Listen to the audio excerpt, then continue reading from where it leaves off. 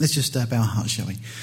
Father, once again, we thank you for the opportunity we have just to turn to your word. And Father, this evening we pray that you speak to us powerfully through your Spirit. Father, this is such an important subject as we look at the topic of prayer. And Lord, how it should impact us. Lord, how it should have such a profound grasp and an effect on our lives. So Father, we pray that you give us now open ears and hearts that are ready to receive. And Lord, as your word goes down into our hearts, Lord, may it bring forth fruit. Lord, we ask it that you would be glorified in our lives. Lord, we do thank you, we honour you, we glorify your name. Lord, thank you for the privilege and freedom we have to meet together like this. And Lord, we just commit this time to you now for your glory in Jesus' name. Okay, so we've been going through the Gospel of John over the last few sessions. We've been looking at the upper room discourse. Typically, we've said that the Gospel of John is divided into these two major sections, really. We have chapters 1 through 11 that cover the first 3.5 years, and then chapters 12 through to 21 cover what we refer to very often as Passion Week. It's just that last week. It's an incredible portion of John's Gospel devoted just to this 1 week. And it's interesting to note the things that John leaves out in his desire to include the things that he does. Now, that's just a summary. I don't expect you to be able to read all that text from there at a distance, but that's just a summary of Passion Week, starting as you're looking at it on the left, with the Sabbath, the Saturday the 9th. As it gets to the evening, Jesus arrives at Bethany. And there he has an evening meal. That day goes on, and that's what John records for us in chapter 12 of his Gospel. And then we go through on the what will be the Sunday, the triumphal entry. It's one of the few things that tradition has actually got right, Palm Sunday. It was actually on a Sunday. And that can be verified by lots of digging and looking at the way this thing actually fits together. But it does fit together perfectly. And on the Sunday, as I say, the triumphal entry is when Jesus then rides in on the donkey into Jerusalem, fulfilling the prophecies of Daniel 9 and also Zechariah as well. An incredible portion of Scripture. And John actually records that for us. But then that's where he kind of breaks off, because the next thing that happens the next day, which kind of for the Jews will begin on the Sunday evening as their new day begins, going through the Monday to Monday evening. That's the day typically when Jesus was going to and from Bethany every day, which is where he was staying for this week, Bethany being just outside Jerusalem. That's when they passed the fig tree, and the fig tree is cursed on that day. The following day, they pass back by and they notice that the fig tree is now withered, and they comment on this. But interestingly, Tuesday, which would have been the 12th on this particular Jewish calendar, on that day is when Jesus gives what we refer to as the Olivet Discourse. Now, John doesn't give us the details about that, which is quite interesting because the other Gospels kind of make a big thing of that. But it is such a foundational portion of Scripture, that the whole Olivet Discourse found in the 3 other Gospels, to understanding the events that will lead up to Jesus' return. And I think it's quite interesting because if you knew you had just a few days left, you would tell the people closest to you the things that mattered most. And Jesus does just that. He gives this information about the whole range of prophetic events that we are expecting to see. If, as some people today in the church are suggesting, that's not important, why would Jesus spend all his time on it on this particular occasion? But he does, as I say, on the 12th. We then get to the evening on the Tuesday. That's when they go back out to Bethany and they have this meal, and Mary's there and she pours this costly perfume on Jesus' feet. And that just outrages Judas. What an extravagant waste of money. Some commentators will suggest that the value of it could have been up to a year's salary. Well, you imagine going and buying some perfume for your wife that cost you a year's salary? Can't even think of it, to be honest. But this is what was being extravagantly poured on Jesus' feet. And you can see why Judas was so incensed by this, because he's thinking he could put the money in his pocket. But the excuse he uses is that it could be given to the poor. But as a result of this, Judas then goes to the chief priests, the Pharisees, and starts plotting this betrayal of Jesus, which is 24 hours later. It wasn't a long planned thing from Judas's point of view. It was a very quick, he just snapped on that evening, on what we refer to as the Tuesday evening there on the 12th. And it was the following evening, that he comes back with the band of soldiers and everything else. The Wednesday the 13th, that's the day that the Jews would refer to as the first day of unleavened bread. Now, in the evening on the Wednesday is when the Passover will begin, as it becomes in the Jewish calendar the 14th. That's when Passover will begin.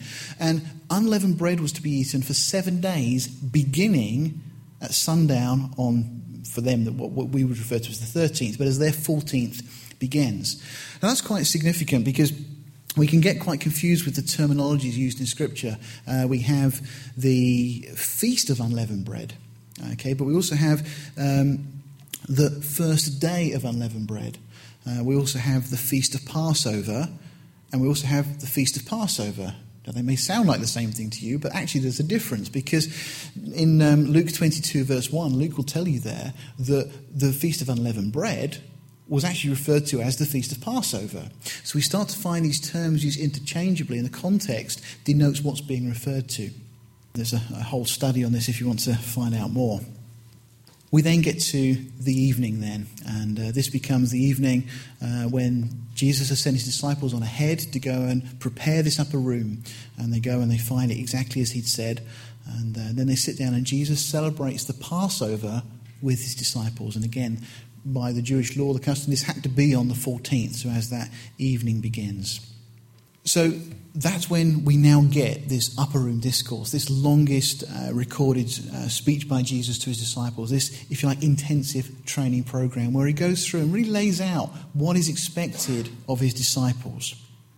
Okay, and that then, we get to the end of that, and that leads us into John 17. So now all of that training, if you like, has been dealt with. Jesus has given the instruction, and now we get to this incredible prayer that Jesus prays, which is what we're going to be looking at this evening.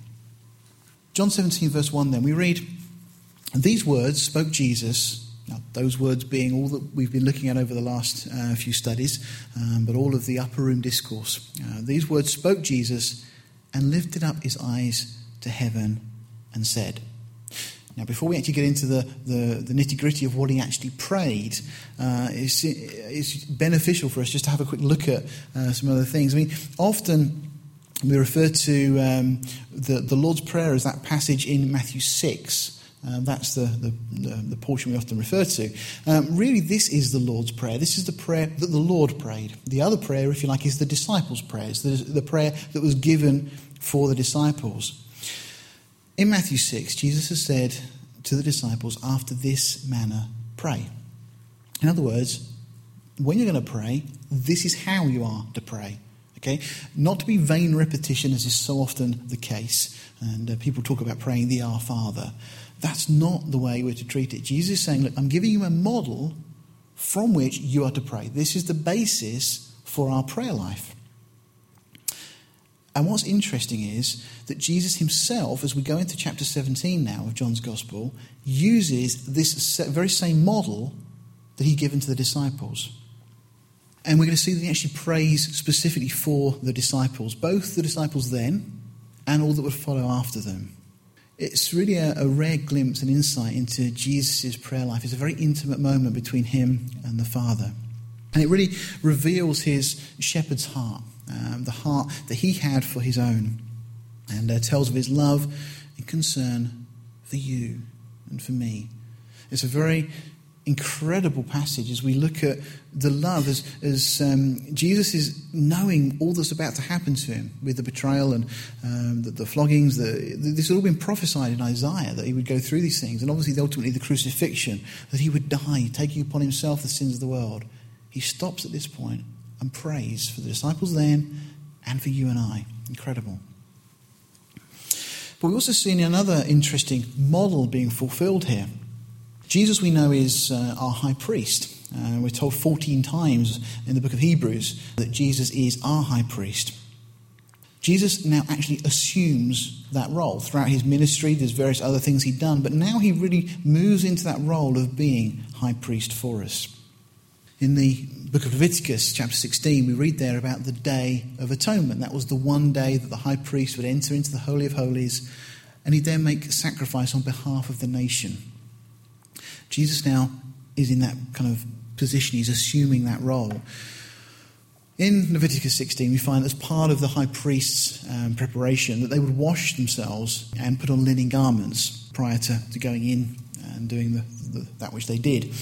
And it was in preparation, obviously, to offering up this incredible atonement for the sins of the people. Jesus now does likewise. Adam Clarke, in his commentary, makes this comment. He says, "This Christ appears to have imitated." He says, "He laid aside his garments, girdled himself with a towel, etc." And he goes on to say there's no room to doubt that he and his disciples had not been at the bath before. So Adam Clarke's suggesting that Jesus, just as the high priest would have done, cleanses himself in the lead up to this. The high priest then, back in Leviticus 16, would then address a solemn prayer to God. And that's exactly now what Jesus does. First of all, the high priest would pray for himself. And we'll see that Jesus does that in the first 5 verses. Then he would pray for the sons of Aaron. Okay, Jesus then imitates this in praying for his own disciples. And then the high priest would pray for all of the people. And again, Jesus seems to imitate that by praying for the church, all who would believe on him through the preaching of the apostles and their successors. Okay, so that's the kind of the breakdown. We have verses 1 to 5, and then verses 9 to 19, and then 20 to 22. In the book of Hebrews we read, "Seeing then that we have a great high priest that is passed into the heavens, Jesus the Son of God, let us hold fast our profession. For we have not a high priest which cannot be touched with the feelings of our infirmities, but was in all points tempted, like as we are, yet without sin. Let us therefore come boldly unto the throne of grace, that we may obtain mercy and find grace to help in time of need." The 9th chapter of the book of Hebrews, if you want to make a reference and look at it at your leisure, Hebrews 9, particularly verse 2 through 14, just talks again about Jesus being this high priest and all that he accomplished for us.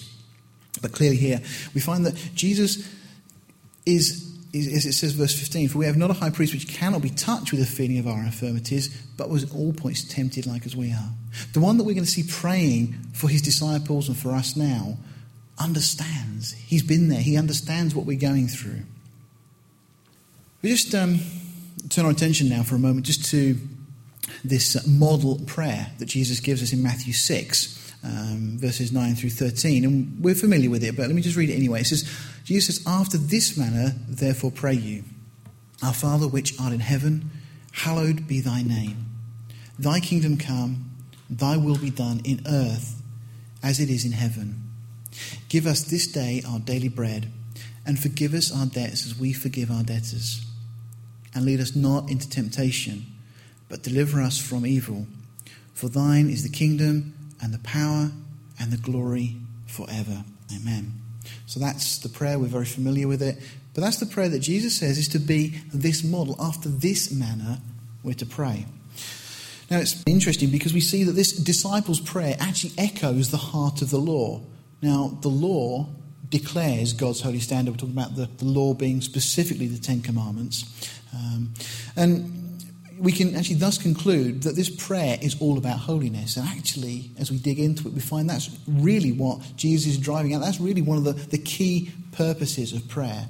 It's been said before that prayer doesn't so much change the circumstances, it changes us. It changes the way we address things, the way we view things. Now, that's not to say that God, through prayer, won't change the circumstances, but so many of the issues and problems we perceive are about the way we look at the situation rather than the situation itself.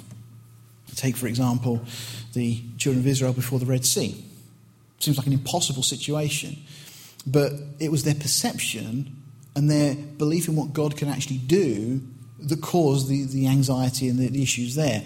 You take Peter on the Sea of Galilee walking out to Jesus. To start with, he's fine. And then all of a sudden he looks and considers his circumstances and he starts to sink. He takes his eyes off Jesus. And again, just to illustrate that so often it's our perception rather than the circumstances that needs to be addressed. And that is much of what prayer accomplishes as we go to the Lord. And we'll see that as we go through. But just look at this. This is an incredible model we see. Now, Matthew 6, 9 to 13 again. This is verse 9. It starts, "After this manner therefore pray, Our Father." Okay, the Ten Commandments we find start, and God spoke all these words saying, I am the Lord thy God, which has brought thee out of the land of Egypt, out of the house of bondage. Thou shalt have no other gods before me. God addressing Israel as a father figure. The same kind of idea. And you'll see this build as we go through. We then find, which art in heaven. We then find in the Ten Commandments, the next commandment, thou shalt not make unto thee any graven image or any likeness of anything that is in heaven above, or that is in earth beneath, or that is in the water under the earth. Again, our Father, which art in heaven. And the prohibition, or the thing that God speaks against in the second commandment, is making any likeness of anything that is in heaven, because that's where God is. And God is very jealous of his own nature and character, and we're not to try and represent him in ways that we may choose. We then have, hallowed be thy name. And the third commandment, thou shalt not take the name of the Lord thy God in vain, for the Lord will not hold him guiltless that takes his name in vain. Thy kingdom come. And we then find that the next commandment is the commandment about remembering the Sabbath day. It's all about this rest, if you like, that we're to enter into. The kingdom, that's what is really being referred to, that we're to enter into this rest. Again, the seventh day is the Sabbath of the Lord thy God. In it thou shalt not do any work. The kingdom will be an age when we're to rest from these labours. Then we have thy will be done in earth as it is in heaven.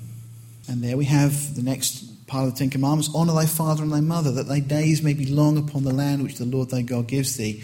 Again, this is looking at God's will being done. God would have us being obedient to our parents, that we would carry on in the manner that he would have us. That, again, we're told that this is the first command with a promise. It's God's will being done on earth as it is in heaven. Then we have, give us this day our daily bread. Now, okay, you can argue this doesn't necessarily sit in the same order, but the same ideas come out here, because give us today our daily bread. Well, we have thou shalt not steal. And forgive us our debts as we forgive our debtors. Thou shalt not kill. And lead us not into temptation. Thou shalt not commit adultery. But deliver us from evil. For thou shalt not bear false witness against thy neighbour. And then concluding, for thine is the kingdom, the power and the glory forever. Amen. And ending there, thou shalt not covet thy neighbour's house, thy neighbour's wife, nor his manservant, his maidservant, his ox, his ass, or anything that is thy neighbour's. So you see there is this kind of correlation between what we have in the law and that prayer that Jesus gives us as a model. I just share that with you because I think it's an interesting aside. But getting back into chapter 17, just read again. These words spoke Jesus and lifted up his eyes to heaven and said, Father, the hour is come. Now, along the top, you'll see on the screen there, I've put the headings of, as we go through what we refer to as the Lord's Prayer, the sections that apply. And we'll see that Jesus sticks to this model as he prays this prayer. Now, Jesus is saying, Father, the hour is come. This is the hour. You remember through Jesus' ministry, so often he was, his time had not come. His hour had not come. Repeatedly, we find that through the Gospels, right up until we get to Palm Sunday. And that's the one day in Jesus' ministry when he allows people to worship him as king. He accepts this praise and this adoration from the masses because that was the hour. That was the appointed time, as had been pinpointed by Daniel to the very day that the Messiah would come. And all through his ministry, Jesus had not allowed himself. You remember the feeding of the 5,000? They wanted to take him and make him a king. And he walked away, he wouldn't let them do it. And on the other occasions, we find that they tried to take Jesus, but no man could touch him. Strange, bizarre goings on. And again, Jesus continually, when he did miracles, see thou tell no man. Well, wasn't the purpose of the Messiah to let people know that he was there? Well, it was, but not until the appointed time. And that appointed time was the day that Daniel had prophesied that the Messiah would come. And again, John 12 gives us that. It says, the hour is now come. And that hour, we're not talking necessarily a 60-minute hour. We're talking a very short, defined period of time. And this is this whole last week that we're dealing with here. And Jesus has come right now to, if you like, the precipice. Just we're waiting for Judas and his soldiers now to come out. Jesus has got to this point. And he says, Father, the hour is come. Glorify thy Son, that thy Son also may glorify thee. Again, hallowed be thy name. Our Father, which art in heaven, hallowed be thy name. Jesus praying that God would be glorified as Jesus also is going to be glorified. And, viewed in a literal sense, it was probably less than an hour or so before Judas arrived here. And the next 72 hours or so were actually going to be a time when Jesus would accomplish that for which he will be glorified for all eternity. Verse 2 then, as thou hast given him power over all flesh, that he should give eternal life to as many as thou hast given him. And this is life eternal, that they might know thee, the only true God, and Jesus Christ whom thou hast sent. Now we see here that God is saying that Jesus is saying that God had given him power over all flesh. This is parallel with thy kingdom come, because we find in Psalm 2 and Revelation 2:7 that Jesus will reign with a rod of iron. He's been given all power. All judgment is committed unto the Son. This is all about this kingdom that is coming. And verse 3 therefore, and this is life eternal, that they might know thee, the only true God, and Jesus Christ whom thou hast sent. Verse 4, I have glorified thee on earth, I have finished the work which thou gave me to do. And now, O Father, glorify thou me with thine own self, with the glory which I had with thee before the world was. Parallels with thy will be done in earth as it is in heaven. Jesus is saying, I've done your will. Thy will be done, Lord, I have done your will. I've finished the work which you gave me to do. And again, it's reiteration that God would be glorified through all these things as well. Now, it's interesting. Jesus talks here about glorify thou me with thy own self, with the glory which I had with thee. This is just an incredible declaration of his deity. Can you imagine any human being actually making this statement? I mean, all through the Gospel of John, we find that John is continually stating that Jesus is God in so many ways through the Gospel. And this is one of them. Jesus says, glorify me with your own self, with the glory which I had with thee before the world was. Could you imagine a man saying that? It would be blasphemy. The only way for this to be a true statement is if Jesus indeed is God, that Jesus was pre-existent. He was there with the Father before the world was, and that he had the glory of the Father. Incredible statement and declaration of Jesus' deity. And this is all part of God's plan from before the foundation of the world. There's nothing accidental about this or haphazard. Now, Jesus had accomplished the work which the Father had given him to do. In contrast, Moses did not enter the land. Joshua did not fully conquer the enemy. David did not build the temple. And we could go through the whole of the Old Testament and we'll find a catalogue of people that didn't complete the work. In the New Testament we find we've got Paul who, yes, finished the race, but he didn't complete the work. The work was an ongoing work. Only Christ has completed the work assigned him by the Father, and hence there is salvation in no other name. He completed that which was given him, and this is what he's saying. Thy will be done in earth as it is in heaven. Jesus is the only one so far that has done that. The other thing here is Jesus talking about this restoring the glory that he had before the world was. Now this is interesting as well, because if we just compare the Last Supper, where we find John reclines onto Jesus, he kind of lays on him, and compare that with Revelation chapter 1, where John falls at his feet. You see, after Jesus had gone through the crucifixion, the resurrection, he's then in his glorified form, or at least after he's returned to the Father, he's then in his glorified form. And as John sees him at the beginning of the book of Revelation, it's the same person, but there's been this huge transformation. And John looks upon this one who is just brilliant in his brightness and just incredible. That we have a great detailed explanation in Revelation, and also we find in Daniel as well.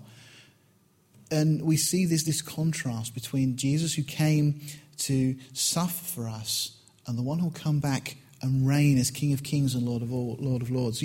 We all know the Sunday school Jesus. I think you know what I'm talking about. But do we know him as Alpha and Omega? Do we know him as the one that John saw on Patmos?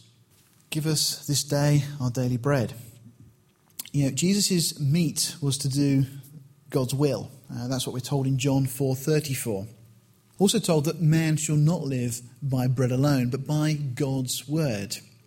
Well, again, this fits beautifully in this model that Jesus gives us. Again, give us this day our daily bread. Jesus said, I am the bread of life. Verse 6 of John 17, we read, I have manifested thy name unto the men which thou gavest me out of the world. Thine they were, and thou gavest them me, and they have kept thy word. They have known that all things whatsoever thou hast given me are of thee. For I have given unto them the words which thou gavest me, and they have received them, and have known surely that I come from thee, and they have believed that thou didst send me. Now, Jesus, in a sense, here is not praying for himself, give us this day, our daily bread. He's praying on behalf of the disciples that the Lord would give to them this bread. And he's saying that, that I have given them your word. Verse 8 again, for I have given unto them the words which you gave me. That really is our bread. We often tend to think of it in our natural sense of the provision, the things we need on a daily basis. But really it's speaking of that which is spiritual. That's the bread we need. And forgive us our debts as we forgive our debtors. Jesus goes on, verse 9, to say, I pray for them. Jesus couldn't pray for his own sins to be forgiven, but he prays for us. He says, I pray for them. And specifically, I say us because at this point, he's still specifically praying for the disciples. We'll move on to us in a moment. But he says, I pray for them. I pray not for the world, but for them which thou hast given me, for they are thine. And all mine are thine, and thine are mine, and I am glorified in them. Jesus, as I say, couldn't pray for his own sins to be forgiven, but he's praying for those that are his, those that need more than anything the Saviour to intercede for them. And Jesus here is saying that they are mine. And then verse 11, headed, lead us not into temptation. We read verse 11, and now I am no more in the world, but these are in the world, and I come to thee. Holy Father, keep through thine own name those whom thou hast given me, that they may be one as we are. That is, if anything, that prayer that lead us not into temptation. Jesus saying, look, these were mine while I was in the world, but now I'm committing them unto you, Heavenly Father. And I'm praying that you would keep them, garrison them. That's the word in the Greek. It implies this kind of fortress, this wall of protection. Verse 12, while I was with them in the world, I kept them in thy name. Those that thou gave me I have kept, and none of them is lost, but the son of perdition, that the scripture might be fulfilled. That scripture in reference there, we find Psalm 41, verse 9, also Psalm 109, kind of both dually referenced there. We carry on, and now come I to thee, and these things I speak in the world, that they might have my joy fulfilled in themselves. I have given them thy word, and the world has hated them. We were talking about this morning. Because they are not of the world, even as I am not of the world. The natural man does not receive the things of the Spirit of God. Because we're told, Paul tells us, they're foolishness to him. They're spiritually discerned. And the world cannot comprehend or understand why. Why would we turn out on a Sunday evening when it's damp and cold outside and come to church? Well, it's because we know that there is so much more than just getting up on a Monday morning, going to work, coming home, getting up, coming home, getting to a Friday, it's the weekend, wash the car, go to Tesco's, do what we do. There's so much more to life than that. And when we know that Jesus Christ is the Lord of all, when we know that he's purchased us, that he's forgiven us, he's given us new life, the joy that we can have, now I come to thee, that these things I speak in the world, that they might have my joy fulfilled in themselves. In 1 John again comments, he says, love not the world, neither the things that are in the world. If any man love the world, the love of the Father is not in him. And all that is in the world, the lust of the flesh, the lust of the eyes, and the pride of life is not of the Father, but is of the world. And the world passes away, and the lust thereof. But he that does the will of God abides forever. Just as Jesus has said, that we're not in the world. We're not part of this world system anymore. There was once a time that we were blinded by the God of this world. But now we've been set free from that. We now have a different Father. We've been adopted into God's family. Carrying on this, but deliver us from evil. Jesus says, I pray not that thou should take them out of the world, but thou should keep them from the evil. Okay, Jesus had kept his own while he was in the world. And he now is passing that care of all those that would follow him on to the Father, as we were saying. And, it's interesting here that Jesus says that they're not to take them out of the world. Why this prayer? I've often wondered, Jesus could have removed us from the moment of the resurrection onwards. We belong to him. We've been purchased. We've been paid for. If God wanted to, he would be justified and right to do so if he wanted to take us out of the world right now, and we can go be with the Father. We could avoid all the temptation and the problems and the difficulties we experience, and it would remove the possibility of backsliding. Jesus could take us right now to be with him. Why doesn't he do that? For a very important reason. It's because we're being trained for a big event. That event is what we refer to as the millennium. And, in all probability, beyond that as well. But we're told specifically of things to do with the millennial reign of Christ. And we're told again in Revelation that Jesus wants us to become overcomers. Now, I think you'll agree it's very difficult to be an overcomer if there's nothing to overcome. You see, Jesus has left us to be trained by the circumstances we face. There's a great book by a guy, I think the name is Paul Bilheimer, called Destined for the Throne. And he just really makes the point that we've been left here for the reason of being trained for all that God has for us. Now, we don't see it. We don't understand all that's coming. Have any of you... I don't often like to quote films because there's not a lot in the world that's good, but actually is a useful illustration. Have anybody seen the film The Karate Kid? Some of you may have seen it. There's a bit at the point of the film. There's this young lad who's getting bullied and everything else, and he meets this Japanese chap who starts to teach him. Yes, you got it. Yeah, starts to teach him how to do karate and things. And not advocating this at all. I'm just simply using this as an illustration.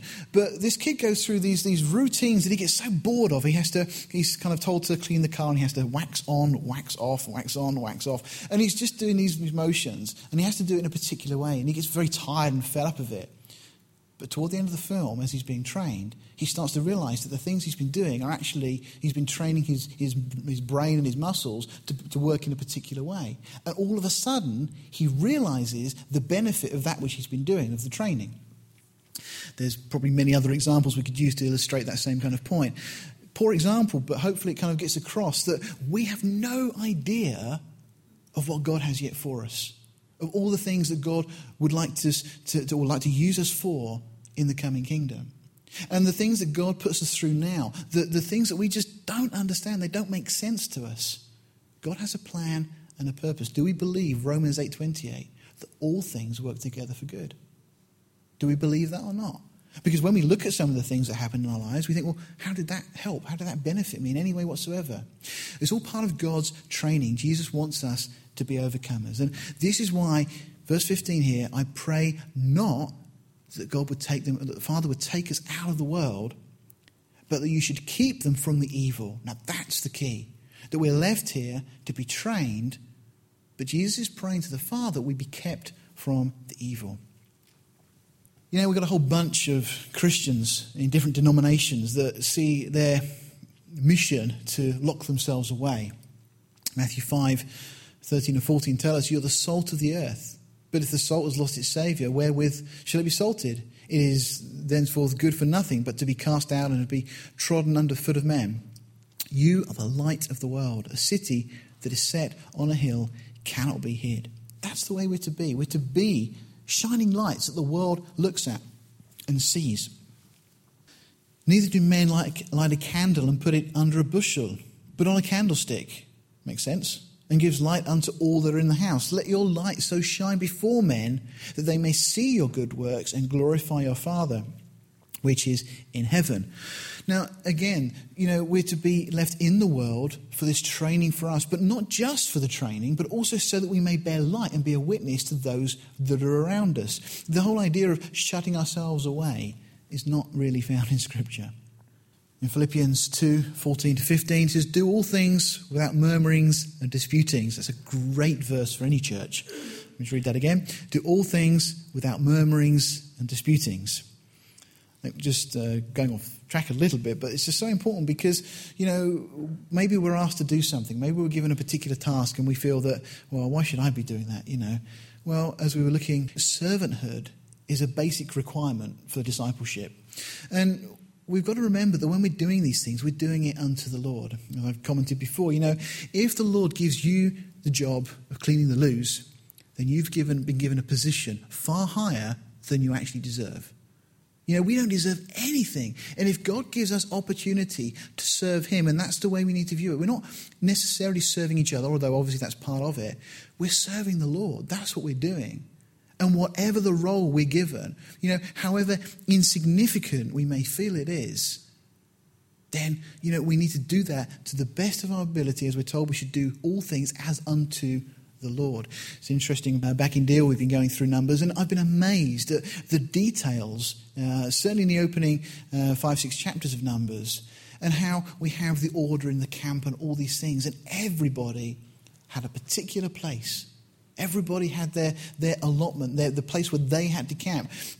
With the tabernacle, when they were to pack the tabernacle up and to move it on, everybody had their particular jobs. Each of the sons of Levi, they all had their various roles. And if somebody thought, I can't be bothered, why should I? All I do is pull that tent peg out, and then we get there and I put that tent peg back in, and decides he's not going to bother. Next time they set the tabernacle up, Moses is going, where's the tent peg gone? And the guy thinks, well, nobody really noticed it. Well, we can't put the tabernacle up without the tent peg. It's going to fall over. What we may see as something that's unimportant can really, really have a big impact. For those of you in a fellowship that have the ministry of encouragement, use it, exercise it. Those of you who have the gift of hospitality, exercise it, use it. For those who have whatever ministry within a church, use it. And as this verse says, do all things without murmurings and disputings. We've been given an incredible privilege to be part of God's family. As I said, we were once under a different father, being the devil. But we've now been adopted into God's family. And we're called sons of God. We're given that position of the firstborn.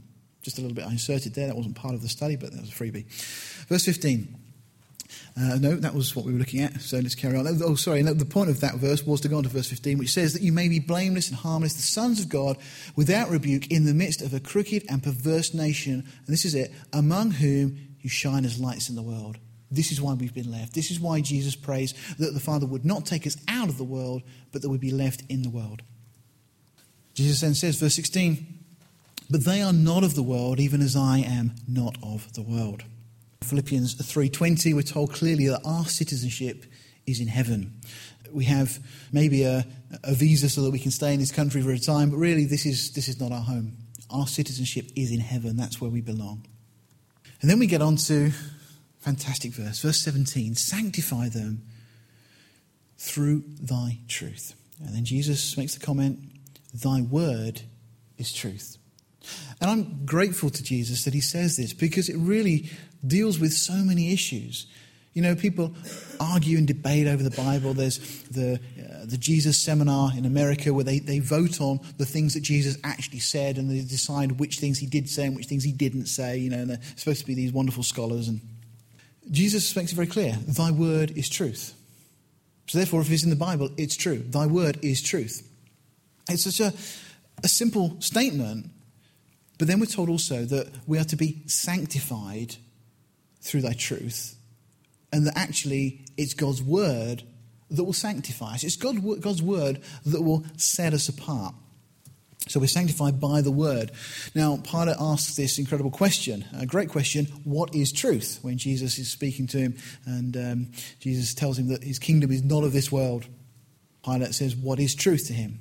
But this is the definitive answer, that God's word is truth. Now, this could lead us on to, I'm borrowing some phrases from Chuck Missler here, you'll probably recognise them, but the subject of epistemology, the study of knowledge, its scope and its limits. What is true? How do we actually know anything? Think about the things you know, the things you believe, the things you assume are true. How do you know it's true? What's your basis for that reasoning? What is the basis for what you believe? Now, ultimately, if you think it through, it's going to come down to evidence. You believe what you believe because you have some sort of evidence to support that position. Okay, there's two types of evidence, really. We've got empirical. Okay, that's the stuff that we can verify. We can do tests. We can check it out. And then we've got faith-based. Now, most of the things that we believe are faith-based. We find that they're things that we can't personally verify. They're things that we've been told by somebody else. We've accepted another's belief. Now, particularly that will be our parents. Our parents tell us something, we believe it's true. My dad, when I was younger, told me that Charlton were the best football team in the world. I've since discovered there was a bit of artistic license in that. They're an okay football team, depending on who you compare them with. All right, they're not very good, but anyway. But we take things from our parents and we believe them to be true. But then we go on, and then our school teachers teach us. And again, we assume those things are true. We had a situation at church recently where somebody came home and they were a little bit perturbed because their school teacher had told them that Moses never led the children of Israel out of Egypt and they didn't cross the Red Sea.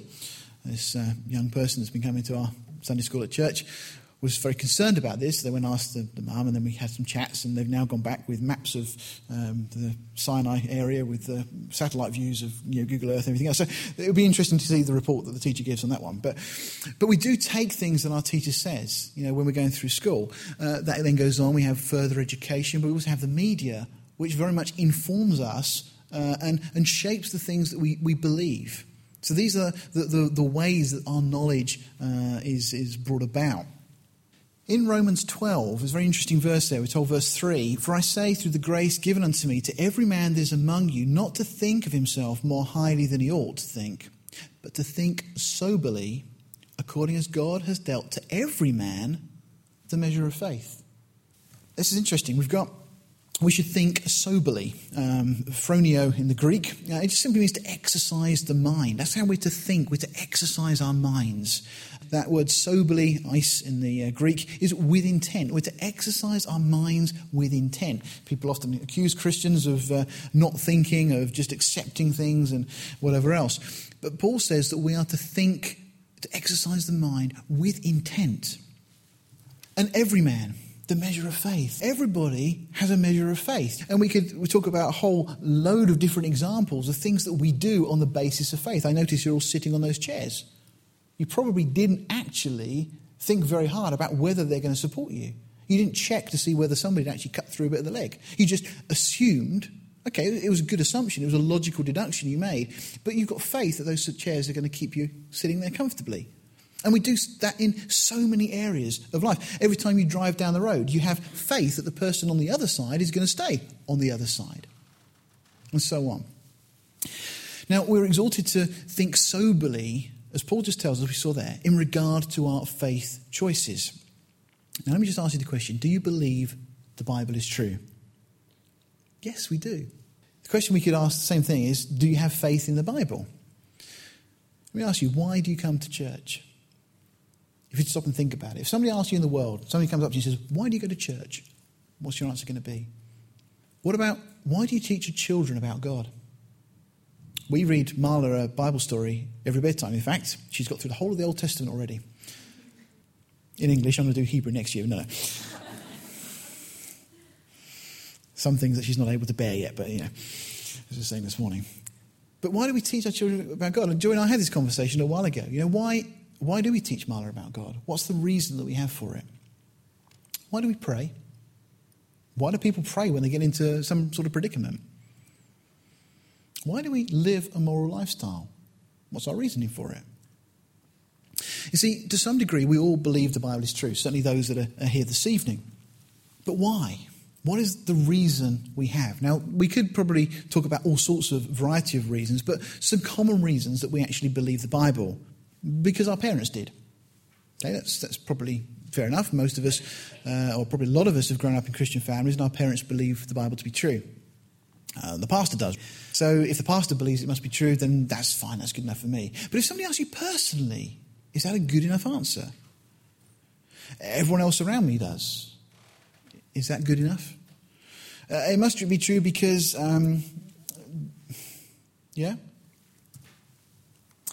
although all the above there, they actually use deductive logic. You're using reasoning to come to the conclusion. You're trusting your parents, so that if your parents do, you feel that must be right. Again, you believe and trust your pastor, so so on. So we're using some kind of logic in those kind of responses, if that's what we would answer. It's just not very good logic. If we're to actually ask the question about how do we really know what we know, our question is that actually thinking soberly?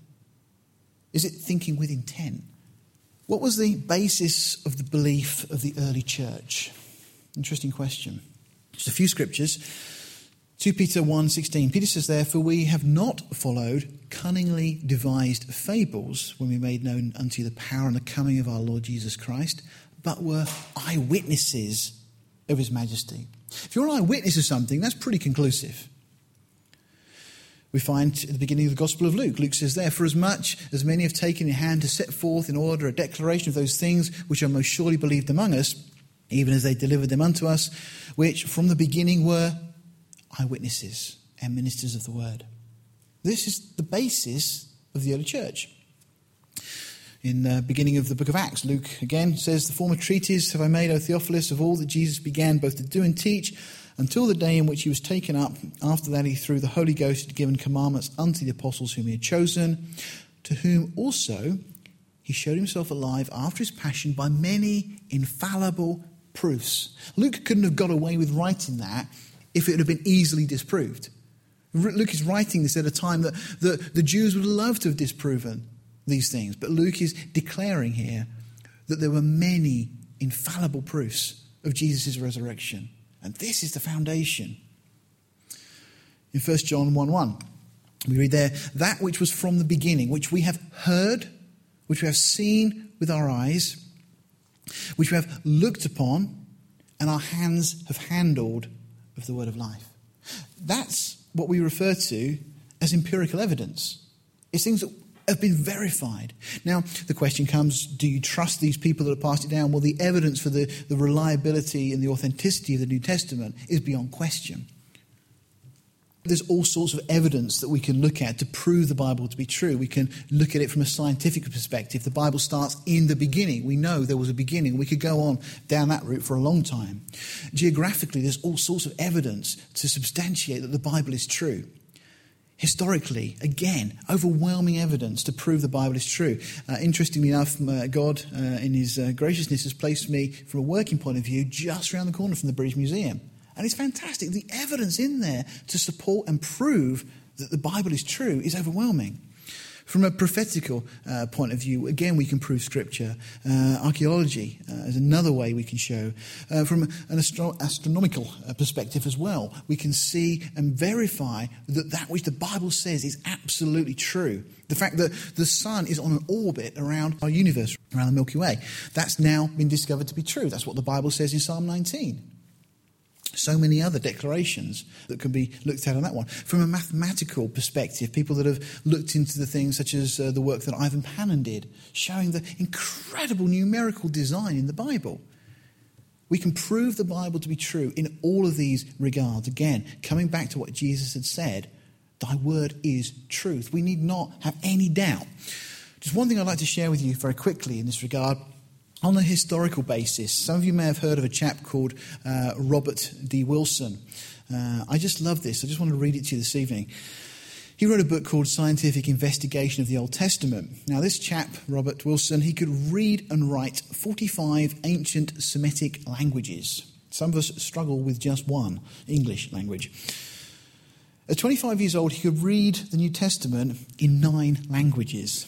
That's pretty impressive. He had memorized the New Testament from Matthew to Revelation. That's some going. He also had many of the Old Testament books memorized in Hebrew. He says this, "For 45 years continuously, I've devoted myself to one great study of the Old Testament in all of its languages, in all of its archaeology, in all of its translations. The critics of the Bible who go to it in order to find fault claims to themselves all knowledge, all virtue, all love of the truth." And one of their favourite phrases is, "all scholars agree."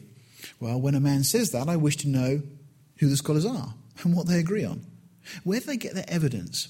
I defy any man to make an attack on the Old Testament on the ground of evidence that I cannot investigate.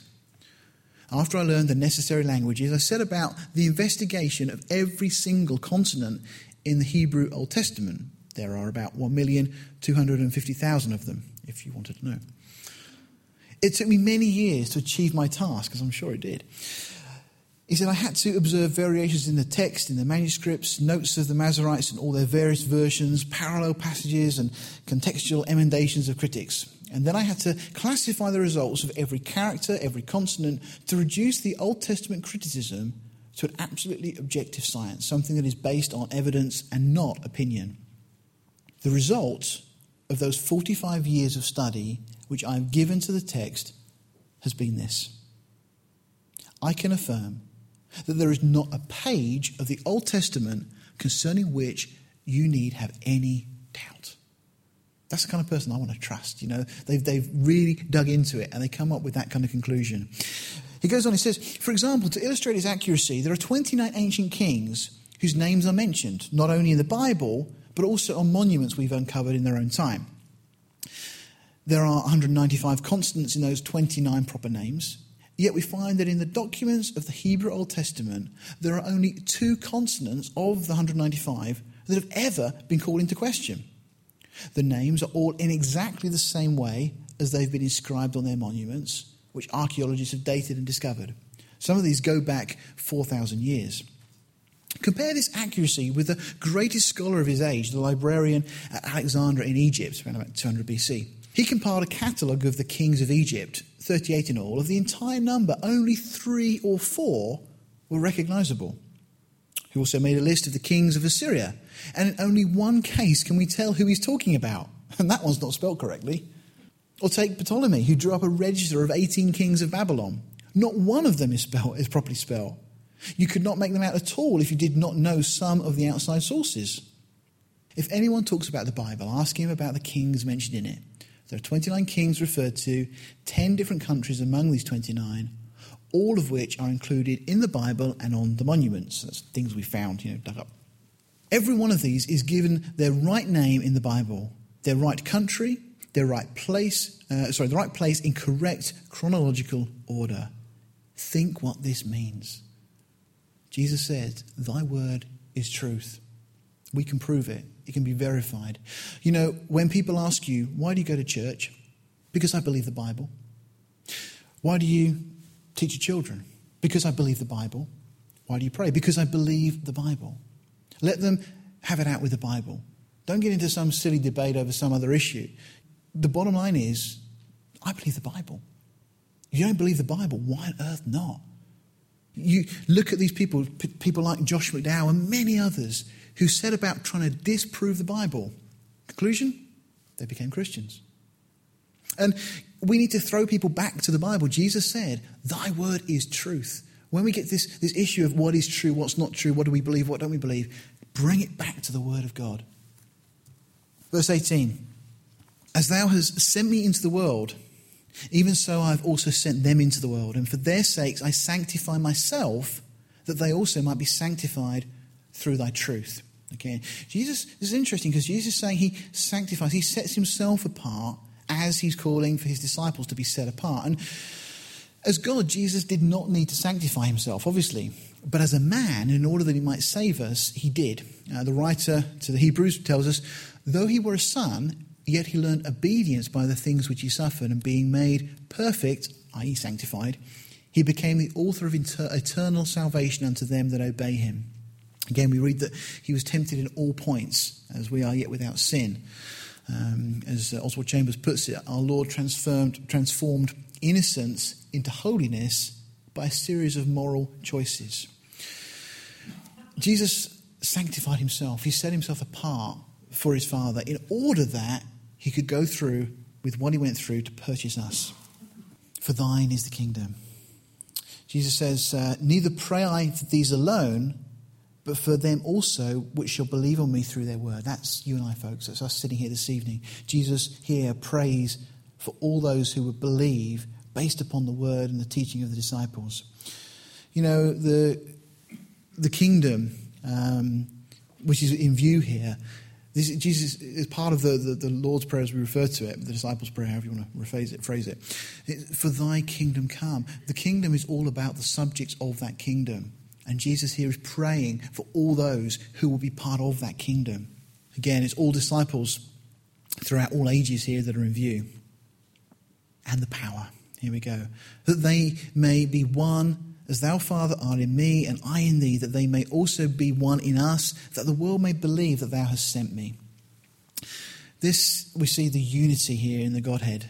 And this in a sense, is that power. There's an incredible power in unity. That's what God calls for us. We have it in Psalm 133. Behold how good and pleasant it is for brethren to dwell together in unity. It's like the precious ointment upon the head that ran down upon the beard, even Aaron's beard, and the psalm goes on. But again, this incredible power that we find in unity. And Jesus is talking about the unity in the Godhead. And again, our unity is not based in this an agreement to agree. It's based upon the word of God and the glory. Okay, as we get to the end of this prayer. And Jesus says, and the glory which thou gave me, I have given them, that they may be one, even as we are one. I in them and thou in me, that they may be made perfect in one, and that the world may know that thou hast sent me and hast loved them as thou hast loved them, as thou hast loved me. Father, that's amazing that Jesus is praying here that the world will see that as the Father will love us as he loved Jesus. That's the love that's being referred to here. Incredible. Verse 24, Father, I will that thou also whom thou givest me be with me where I am, that they may behold my glory, which thou hast given me, for thou lovest me before the foundation of the world. I think that's an echo of what we read in John 14, where Jesus talks about the time that he's going to come again to receive us to himself and take us to the place he's been preparing for us. And Jesus is there saying that he wants us to be with him where he is, and we will see his glory. What an incredible time that will be. Forever. O righteous Father, the world has not known thee, but I have known thee, and these have known that thou hast sent me. And I have declared unto them thy name, and will declare it. And the love wherewith thou hast loved me may be in them, and I in them. Again, we have this eternal declaration here. This forever will know the love of the Father and of Christ dwelling in us. Lots of other scriptures we could refer to. And it's going to be for eternity. I have declared unto them thy name and will declare it. This is an ongoing thing, that the love wherewith thou hast loved me may be in them and I in them. So we come to the end of the study. Again, just to remind you of that verse in Revelation 3:21. Jesus there says, to him that overcomes will I grant to sit with me in my throne, even as I also overcame and sat down with my Father in his throne. You know, that prayer is an incredible prayer that Jesus prays for his disciples. Even though he's in this time of mental anguish, he prays for his disciples, both then and all those that would follow after. And again, I think it's important that we see there that Jesus himself uses this model. It would be a separate study on its own just to go through that model and see how it applies to us. But just as a kind of a heads up, this is the way I try personally and pray. That when I pray, I start with our Father. Now, the first thing there is our. And I'm reminded that I'm part of a family of believers around the world. And I'm reminded that many of those are suffering. Many of those have been a real blessing to me. I pray for them. People here. Such a blessing to me and to my family and to folks back in Deal. That's the R that we're referring to, our. But then it's our Father. God is an incredible Father. And we start to realize that he's a loving Father. He cares about us. And as we go through our Father who art in heaven, we realize that God's perspective is so different from ours. And we go through each step of that. Use them as bullet points. It's not the prayer itself. They're bullet points to trigger what you're going to pray. Guarantee you, by the time you get to give us this day, the things you would have asked for, you're not going to need to ask for anymore, because you've realized that actually, as a loving Father who's on the throne in heaven, praying that his will be done, actually, Lord, I don't really mind what happens today. I'm going for this interview or whatever else, and I don't mind if I get it or not, because I know you're in charge. So often we go about prayer with, Lord, give us this day, and we list all the things we want.